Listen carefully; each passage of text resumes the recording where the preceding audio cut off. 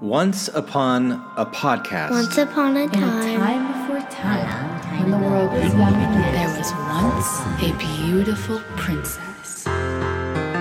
This is the Mythologai Podcast.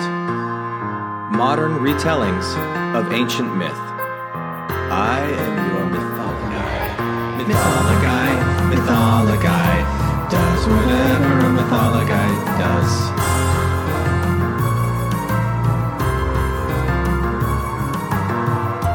Today's episode, In the Air Tonight.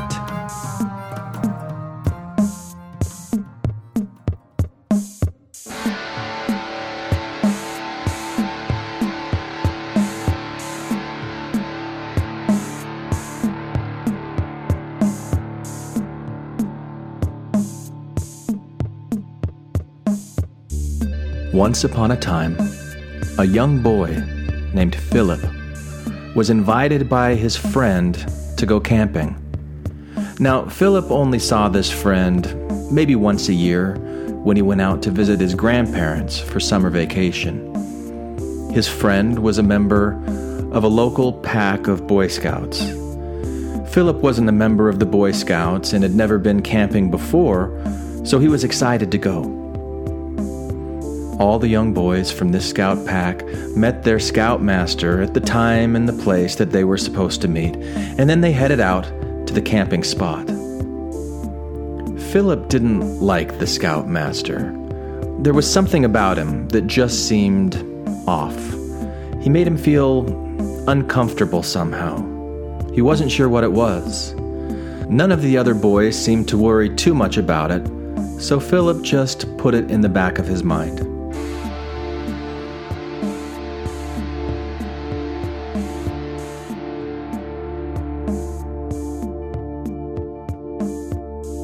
When they got to the campsite, the scoutmaster really began yelling at the scouts. Philip at first thought that he was acting like a drill sergeant, and he thought maybe it was a joke. Soon, however, he realized it was no joke. These other kids were actually afraid of their scoutmaster. When Philip asked his friend about it, his friend just shrugged it off and acted maybe too scared to even talk about it. That night, Philip woke up to the sound of someone leaving his tent. It was his friend. Philip poked his head out of the tent and saw his friend walking away with the scoutmaster. The scoutmaster had him by the arm and was dragging him away from the camp quite roughly. This scared Philip, so he quietly snuck out of the tent and followed them. The scoutmaster brought Philip's friend to the edge of a short cliff that overlooked a lake about 20 meters below. Philip watched as they started arguing. He couldn't hear what it was about, but eventually the scoutmaster grabbed the boy, shook him, and threw him off the cliff into the lake below, laughing.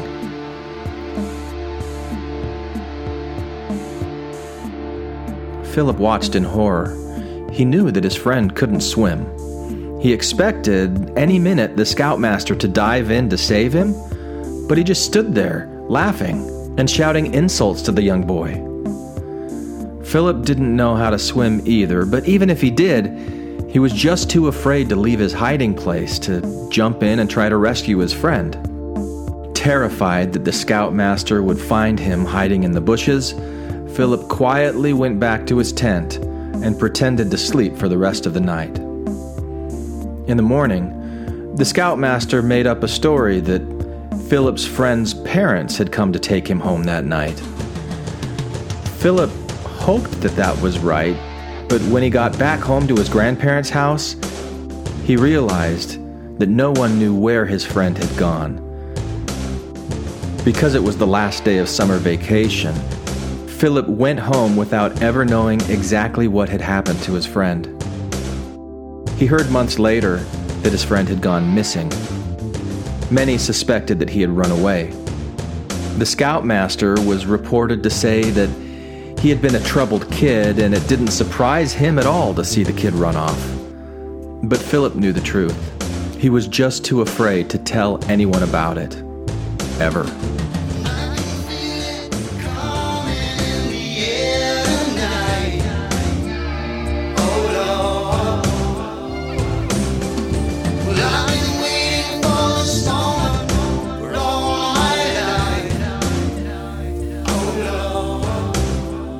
It tortured him for a long time. He would wake up in the middle of the night with nightmares recalling the entire event. Eventually, however, he just pushed it from his mind and moved on to form what would become quite a remarkable life. For many years later, after Philip had grown up to become Phil Collins, one of the most recognized musicians in the world, he remembered this incident that he had witnessed as a child, and he decided to finally do something about it. So he tracked down the old Scoutmaster and invited him to a Phil Collins concert.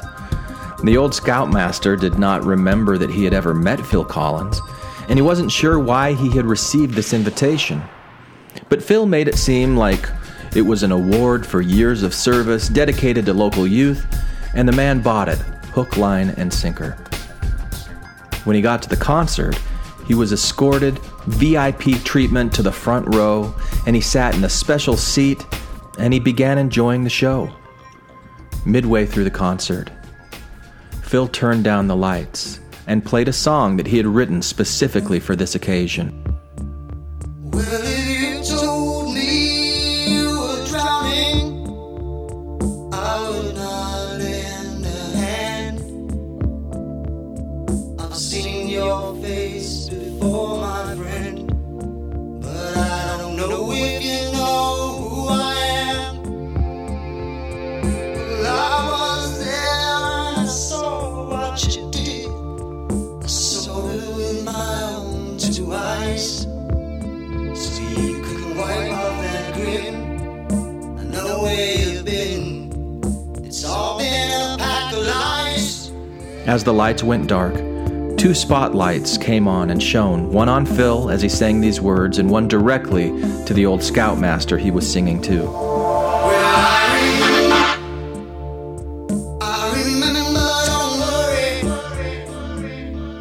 How could I ever forget? It's the first time, the last time we ever met. But I know the reason why you keep your silence up. No, you don't fool me. The hurt doesn't show, but the pain still grows.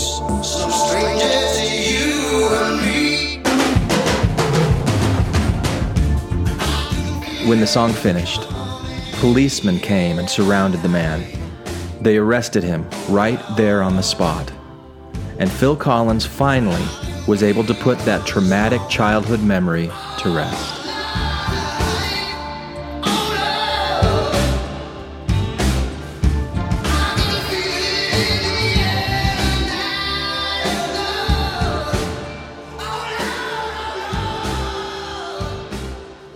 Hello, I'm Glenn Ostland, the man behind the Mythology podcast.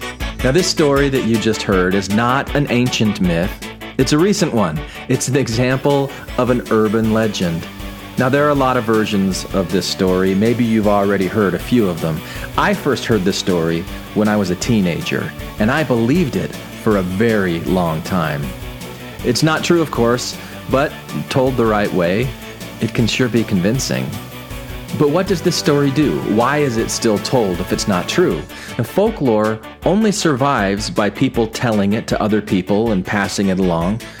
Now, if there wasn't any value in doing that, then people would just stop doing it. The stories would stop being told, and the stories would just die. So this story's still around. What's the value? Well, it could be a lot of things. For one, it serves as a cautionary tale to reinforce cultural values like be careful around strangers, or don't think that you can get away with serious crimes because justice will eventually prevail. Or at least we want to live in a world where we can believe that justice will eventually prevail. It's also a great form of entertainment and intrigue. It's a creepy story. It's a creepy song, and it makes you feel. All of these things that remind us of our own humanity. But that's what myth does for us, doesn't it? It explores human truths through story, fiction, metaphor, and that's what I will be doing with this podcast. Now, I'm a writer, I'm a podcaster, and I have a master's degree and a PhD, ABD, in folklore from Indiana University. I've heard a lot of myths throughout my life, a lot of legends, a lot of folk tales from all over the world. I love telling these stories and exploring what they mean. Now, if you like this podcast and you want to see it continue, please give Mythologuy a 5-star rating and write a short review on iTunes. And if you want to hear more discussion and analysis behind these stories, come support me on Patreon and get access to exclusive content not available to the general public. You can also like our Facebook page and receive notifications with every new episode released. I'm Glenn Osland, and I am your Mythologuy. Until next time, keep a Phil Collins song in your heart and a floating device on your person at all times. I love it.